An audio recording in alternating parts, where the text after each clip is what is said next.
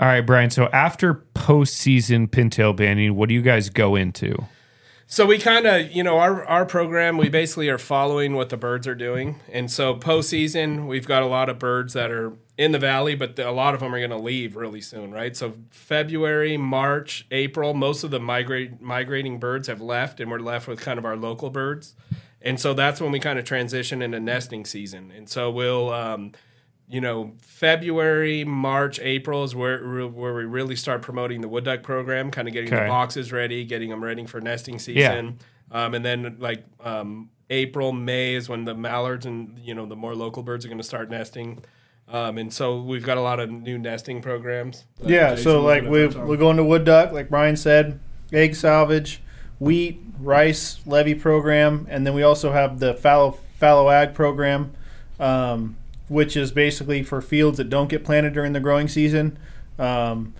We pay farmers. It's still a bid program because it's a new program. We're trying to see what the farmers want to be paid for this type of deal. But and this is in partner with Department of Fish and Game. And these farmers are bidding on, hey, I would like this much money to not plant my field and leave it for nesting cover. That not plant it or let the weeds grow because it's advantageous for them to manage their weeds because that's less weed seeds in their field for the next growing season. Gotcha. And so, again, just tell us what you want. Yep. If it's super high, obviously we won't fund you. But if it's a reasonable amount that falls within a certain amount of the other bids, we'll fund you guys. Okay. And then a lot of that too is also cover crops. So there's a huge push. There's been a huge push going to organic farming. I mean, you see it in the grocery stores. Half of the produce section is organic.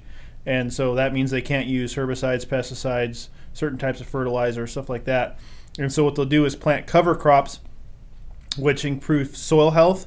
So just having a living root in the soil increases the microbial activity in that soil by like 10,000 or something crazy. Wow. And then a lot of those plants also fix nitrogen in the soil, so that's less money that these farmers have to spend on chicken manure and stuff that's really expensive to fertilize their fields to get their crops to grow well. So a lot of these guys will plant vetch is a good one. Beans is another one that fix the fertilizer into the soil themselves as part of a rotation through their and field. this is all nesting habitat. So ducks love vetch. It's entangled, thick, gnarly, dense nesting habitat. Again, grown next to rice fields with good brood habitat, grown next to wetlands, stuff like that. And so we have that fallow ag program that farmers can apply for. And the fallow ag, the wheat program, and the rice levy program are now all funded through California Department of Fish and Wildlife via the Nesting Bird Habitat Incentive Program, which is that I believe is $10 surcharge you guys saw on your upland stamp. Yeah. So a lot of that money is going to improving habitat to improve our local. Okay, so those monies are going back into improving as much habitat. As people like to think that like that money's going to waste. No, a lot of the funding that me and Brian get for pintail trapping, mallard banding, nesting programs, a lot of that comes from duck stamp money. Okay, that's great. That's great information because a lot of people don't know where that money goes to. Yeah, and a lot of people have been notice that $10 increase. Yeah, right? no, it's a big increase on a $20 This is where validation. That increase is going. So in the future years, the goal is to fund these types of fields for local nesting birds. And that's where that extra $10 is going. Okay. And so it's a guaranteed source pretty much every year. I think right now, our enrollment's low. It's a new program. Farmers are feeling it out.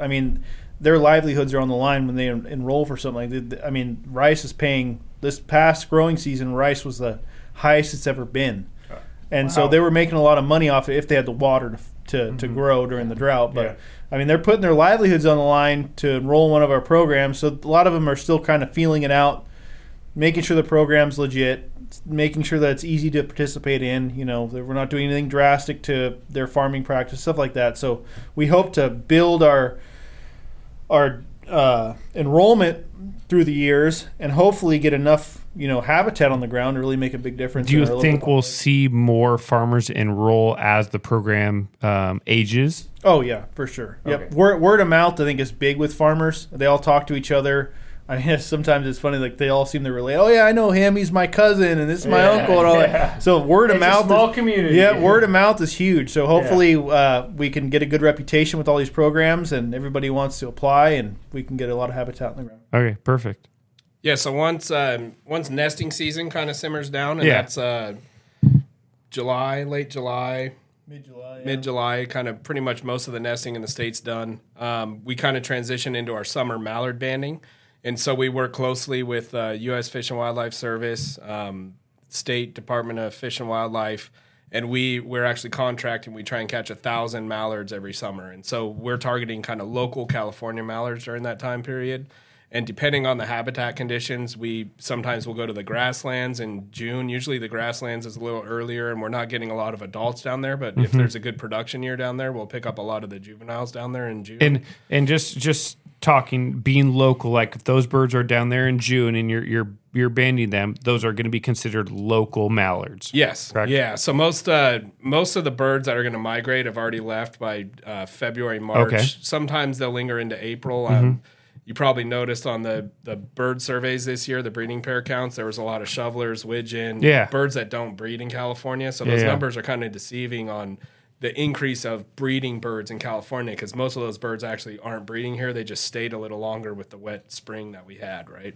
So we transition into our local birds. And like I said, we'll be in the grasslands some years in June. And then usually July, August, we'll kind of start moving farther north. So sometimes if the habitat's right, we'll be in the Sacramento Valley.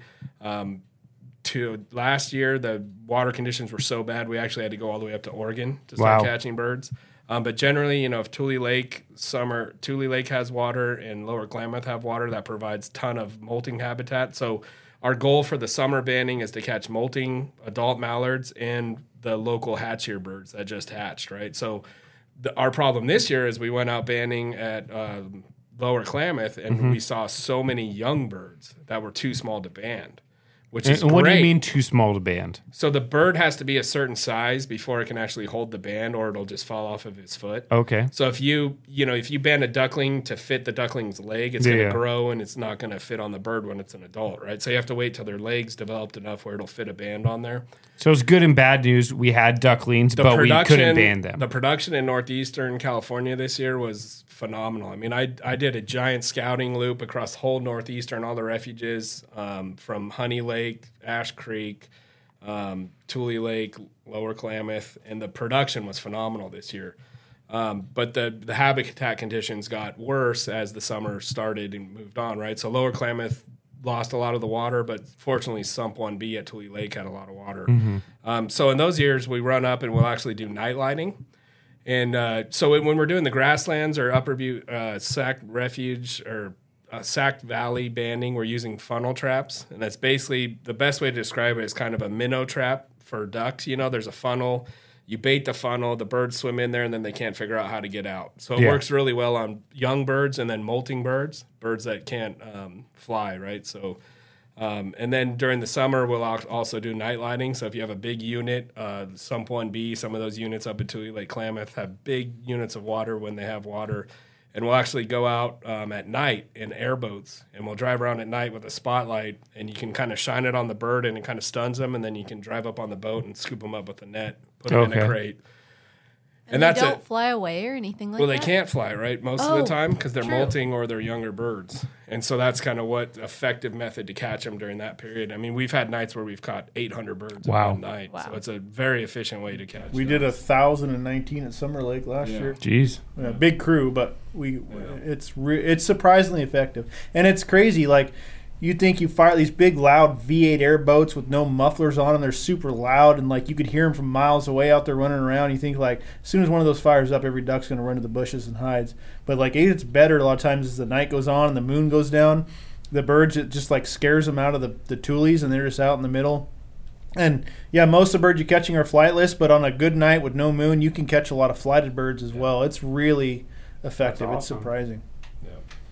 And so that's kind of our summer banding project, and then we transition right into where we're at right now, which is the preseason pintail banding. So I mean, you guys basically band from, end of regular season all the way up until right before the season starts. Yeah, more or less. I mean, I'd say we ban like February, March. We get a little bit of break, April, May, and then we start again in June, July, August, September, October. Yeah. Okay, yeah. And then duck season comes around, and that's when we get out and actually go hunt and catch up on our paperwork. Yeah. So who's the better hunter? Define better hunter. Who Who gets to harvest the both? I think birds? we've both been hunting the same amount of time, roughly. Yeah. And we both hunted together. We're both good duck callers, good goose caller. I mean, some days you shoot good. Some days you It depends don't. on who has That's fair. better access during that day. Yeah. So, some days I have a better spot. Some days his spot's better. Yeah. One thing we didn't talk about, though, as far as like banding throughout the year goes, is like the kids' camps. Yeah, the kids camps.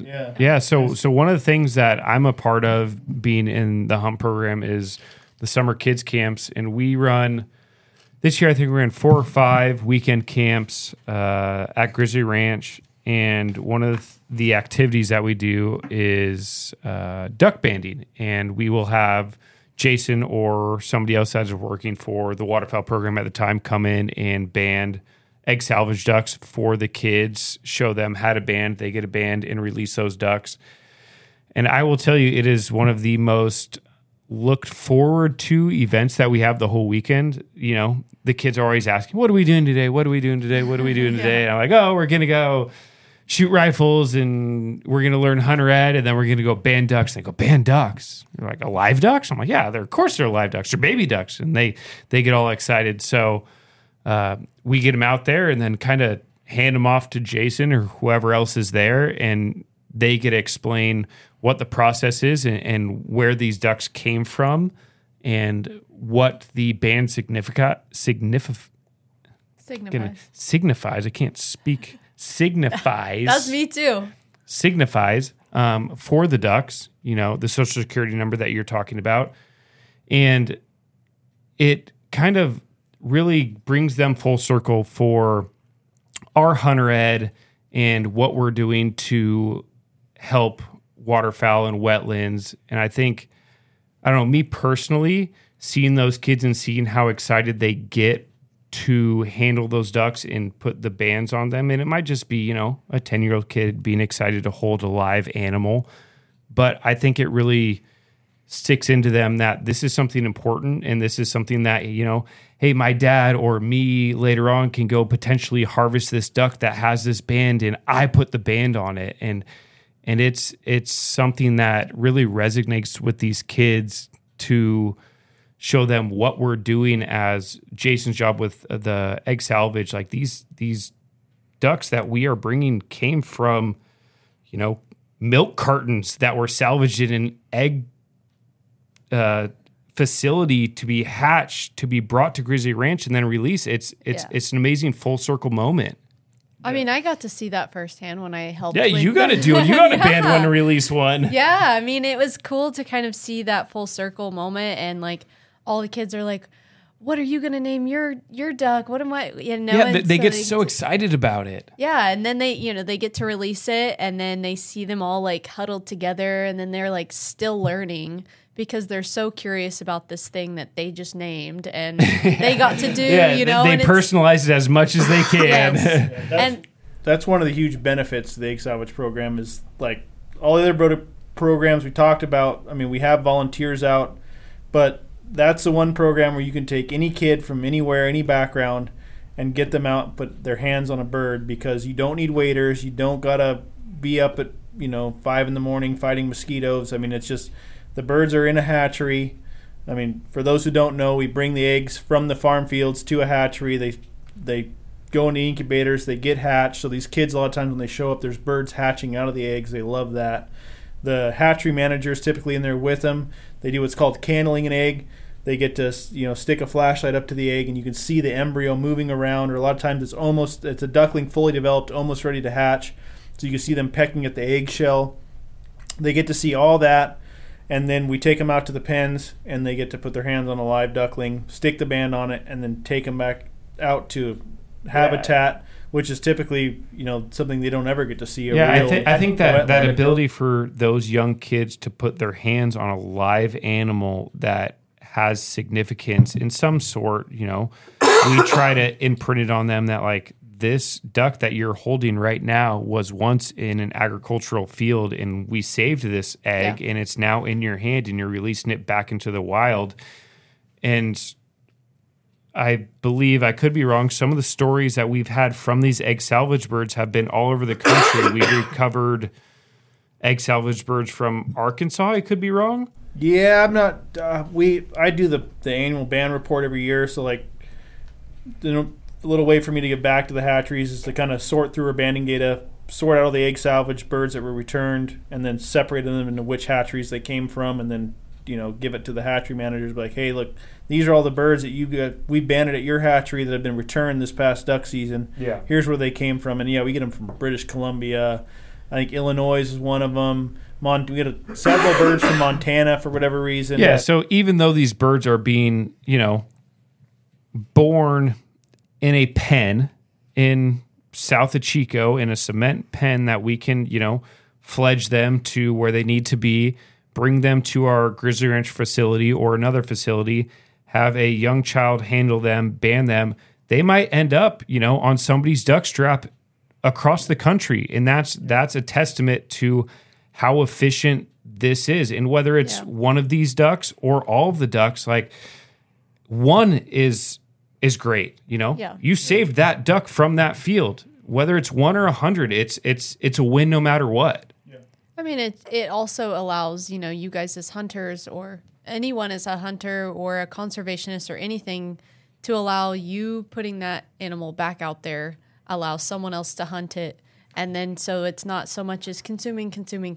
It's, okay, no, we're also going to put it back. That's a big misconception we get, especially the egg salvage program. Is like, oh, you're just stocking your properties and putting birds out there. Well, so we have 3 hatcheries, North Delta, Rancho, and District 10.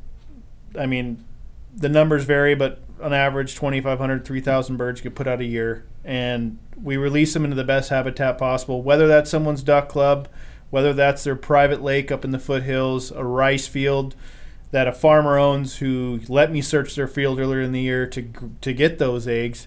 We try to put them in the best habitat possible. And yes, they are raised in pens, and they didn't have a mom to show them, you probably shouldn't stand on the road. There's a hawk that's good looking around to get you, or a coyote's going to run out and snatch you. So you do get a higher mortality when you do release the birds. Their survival is really good inside the pens, obviously. They're in a controlled environment, food, water, always.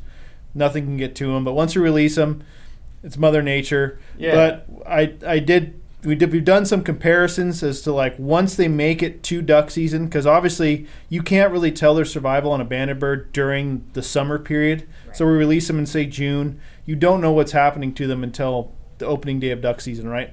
A hawk or coyote's not going to go on the BBL's website before the band and type in their information. Yeah, so you don't know how many are going to get killed. But of the, comparing egg salvage ducklings that we release to wild ducklings that we banded night lighting or swim in traps, once they make it to that first duck season, their survival is pretty similar. Yeah. So they reincorporate back into the wild population. Which is amazing. And that goes back to the point. It's like, whether you save 1 or 100, those eggs that you guys are taking are, if you didn't do the program that you're doing, would be tilled under and would become part of the ag field. Yep. And we've recapped hens on nests that have egg salvage bands on them, so they were from our egg salvage program. USGS has recapped hens in Grizzly. We've caught egg salvage hens while we're night lighting up in or egg salvage ducks in general while we're night lighting up in Klamath and Tule Lake. That's just a testament to the success of the program. That's all it is. I mean, hands down, there's no way around it. Speaking of, our wood ducks and their population and their nesting, I mean, there's obviously, outside of wood ducks, the other birds, the other ducks. And I think, Jason, this is kind of a question more geared to you. What are some of the ways that maybe farmers can help as far as the wild duck population in that aspect? How can they help and get involved in that process? Yeah, so our local mallard population is kind of suffering from the same problems the wood ducks were suffering from. It's just loss of habitat and changes in land use and stuff. And so we've lost... Drought, Drought that hasn't helped the last 3 years. Luckily, we had a wet spring. But yeah, these birds have lost a lot of their natural wetlands and upland nesting habitat. And so they've resorted to nesting in farm fields, which is really good habitat from their point of view. And in reality, it is because it's thick, dense. It's professionally planted by farmers who know what they're doing. Protected. Yes, it's super thick, even, nice nesting cover, and it's planted a lot of times. These nesting fields, wheat, alfalfa, vetch, stuff like that, planted next to rice, which has water all summer long, and also a lot of cover on it, a lot of bugs and stuff. So it's great for brood rearing, for these hens to take their ducklings to and rear them until they're flighted. But obviously, like I said, loss of habitat, change of land use has decreased our mallard population over the last couple decades. And so in 2014, CWA took on the Egg Salvage program. A lot of people know that story, but basically it's a program that just helps these farmers get the eggs out of their fields to a hatchery. So in Egg Salvage has been going on for decades, but beforehand it was the farmer's responsibility to make sure that he or one of his workers got off the tractor or found the nest, and then at the end of the day, they've been working 15 hours straight. They got to drive it, 30, 40 minutes away to a hatchery. Yeah. And, with the way the economy's going, time is money. I mean, all this stuff. A lot of guys don't want to deal with the stupid duck nest anymore, when they've been working that long of hours, that many days in a row. So CWA has kind of stepped in.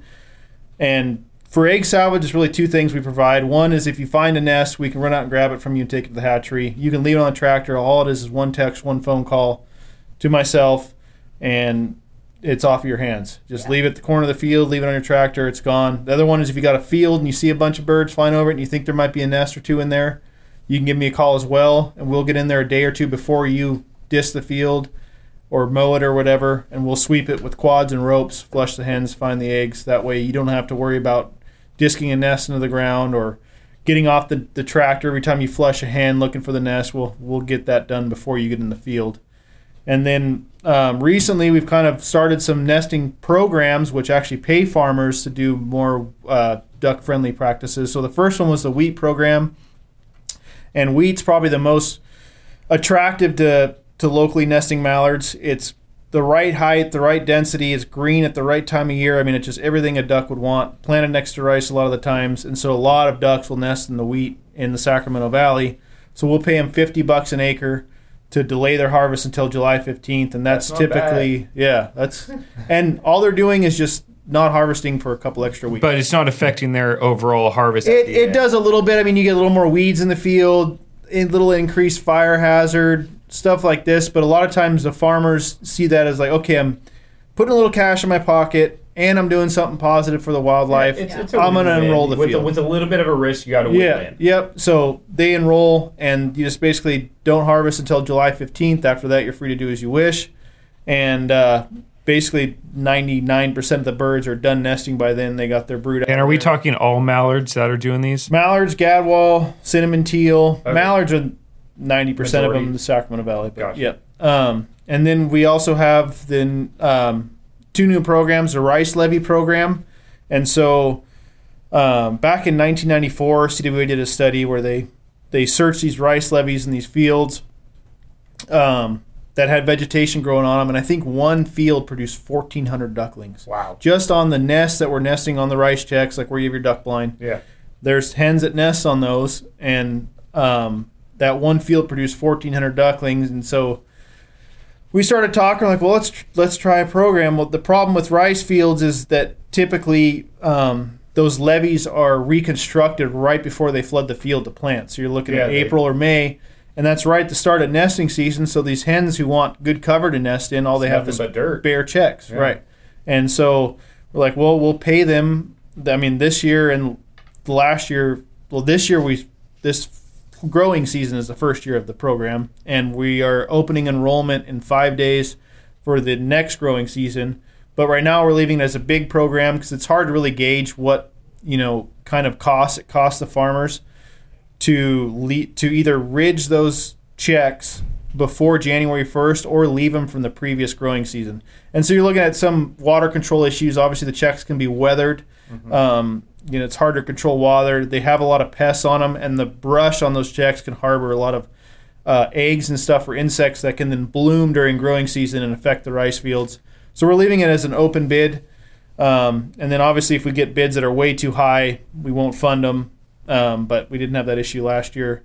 And so basically farmers can tell us what they want, apply for the program, and then they either have to reconstruct their levees before January 1st or don't touch them at all, leave the vegetation on there, and then come, April, May, June, when these birds want to nest, there's ample vegetation. On the fields that were enrolled this year, I was out there searching them.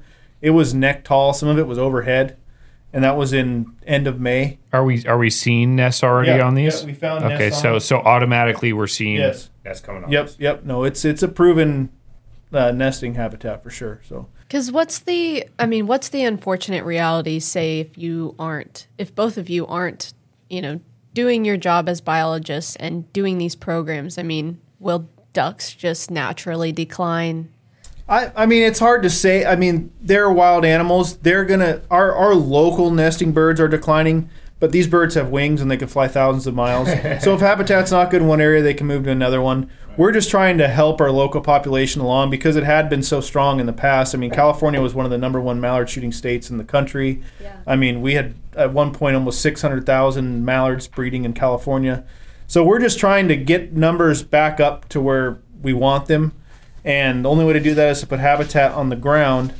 Mallard, if we quit these programs and me and Brian quit and went tuna fishing for the rest of our lives. Who's a better fisherman, you or him? Yeah. Let's see. Tuna. Jason's a better fisherman. Okay. I'll give him credit when credit's due. There but you go. When salmon comes in the picture, river fishing, he's all day long. He's a river guy. Yep. Ocean, I'll probably take that. But yeah, so if we quit our jobs today, they'll find a place. Mallards wouldn't go extinct, but we're trying to increase the populations, and you got to do what's right. This is what the Egg Salvage program is built on. Yeah. The amount of, we release 2,000 to 3,000 ducklings a year from that program. Is that supplementing the whole Pacific flyway mallards? Absolutely not. Is it the right thing to do to rescue all those nests out of those farm fields before the tractor gets to them? Absolutely. I would agree, yes. It's nice to at least have the boxes because who knows? Maybe those little ducklings stay right there and they grow up and they're like, this looks perfect for me. I mean, you just don't even know. Jump 40 feet anymore. This is good. Yeah. So, we've touched a lot on all the different areas of ducks. What does kind of the duck population and all the different species, what does it kind of what are we looking at, as far as things going forward? Wood ducks, what are we looking at? How are pintails? What are some good What's the research telling us? Yeah. So our local mallards are struggling. I think I got my notes. They're down 38% from the long-term average. Okay. But a lot of these populations are based on habitat conditions, and we've been in the 3-year drought the last 3 years, and that was brutal on our local populations. So it's not like these birds are just dying, right? They're moving farther north to find better habitat conditions. So when we saw those low numbers in California, we saw high numbers in Alaska, right? So it kind of sometimes shifts, but overall, when you have dry winters, you're not going to have very big production that next year. So last year we had a very wet winter. We had even a wet spring. So that's going to translate into high production this year. So even though our numbers are still low, the production should be very well. And that's California, Oregon, I'd imagine, is going to be good too. And then even the prairie potholes. So the prairie pothole region is kind of these numbers we're getting are from surveys that are flown at the same spot, same time every year. So if these birds shift out of a survey region, then you're not really getting an accurate count too. So people see low numbers and stuff, and a lot of times those birds are way down. It's gonna be a terrible season. Yeah. The season's 100% weather dependent, but a lot of times these birds are just in areas where we're not looking. So it's science, but it's not exact science. It is science. There's no other way to really do it accurately. So you have to have these same transects that you do every year to have a baseline. Yeah, and so if you start shifting transects, then now you're ruining your accuracy, right? Correct. So if you count the same transect every year, and you have good production years, you're going to assume that you're going to pick up more production in those transects. Yeah. And so you have to be consistent on where you're doing these surveys. So But the pintail numbers actually are up this year, so that's a good sign. Maybe we'll get to at some point. There's a rumor of 3 in a couple years. Fingers so crossed. We'll see. But yeah, a lot of the data is pointing towards. Most people know with pintail that it's not a harvest issue; it's a habitat issue, right? So the farming practices up in the prairie potholes of Canada have changed drastically over the last 30 to 50 years, and that's driven our pintail population numbers to be very low. And so a lot of the new data is suggesting that we could have a higher harvest on pintail and it's not going to affect the population. So it's all great. habitat driven. Currently, as far as I know, they're in the process of redoing the model on pintail. And I'm hoping 24, 25. So not this season, but next. Hopefully that model's been revised, and hopefully we see an increase in pintail harvest. So that would be awesome. One of the last questions I have for you guys, and I know we'll probably get it via the comments or via people listening. Some people go out there, I've been hunting 30 years, never shot a band, and you get some people out there that's like, I've been hunting 2 years and shot 5 bands. I mean, I don't want to say what's the best way to shoot a band, but what ups somebody's odds? Luck.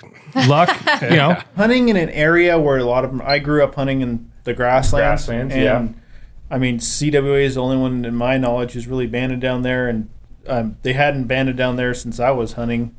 And I hunted, I don't know, 10 or 11 seasons straight down there, no bands. My dad got one. And then first season up here in the Sac Valley, I got a band. So location. I mean, we're doing our banding in the Upper Butte Basin for postseason. Like, if there's a hunter that's down in the grasslands and has been shooting teal for the last 6 years, he's got a lot less chance than somebody that's hunting, even refuges in the Upper Butte Basin and is harvesting their pintail every day. They have a higher chance, kind of thing. Yeah, I mean, it's a lot of it.